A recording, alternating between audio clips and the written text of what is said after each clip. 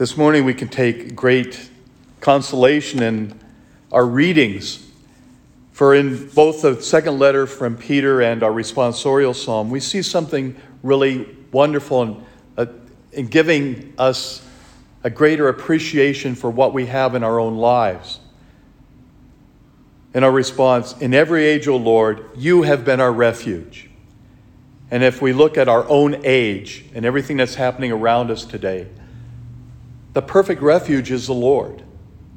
If we truly trust him, we truly allow ourselves to be taken up into his arms, everything else will fall away. It's truly trusting in the incredible love that God has for us, that no matter what happens in our lives, he's always going to be there.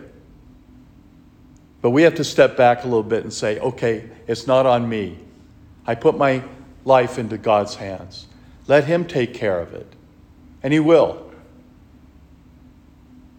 It's having that trust. And I think that's the hardest part for us in our society and our lives as human beings, to having trust in God rather than ourselves. We want to be in control. That's been true since the very beginning of humankind. Adam and Eve wanted to be in control.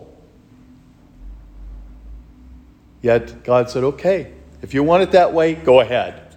But you're going to be cast out of this wonderful place that I've given you. They had to learn. They had to turn back and rely on God, just as we need to rely on God. He'll get us through this. It's taking time for prayer, for honestly being with the Lord, letting him control our lives. And he will be there every step of the way.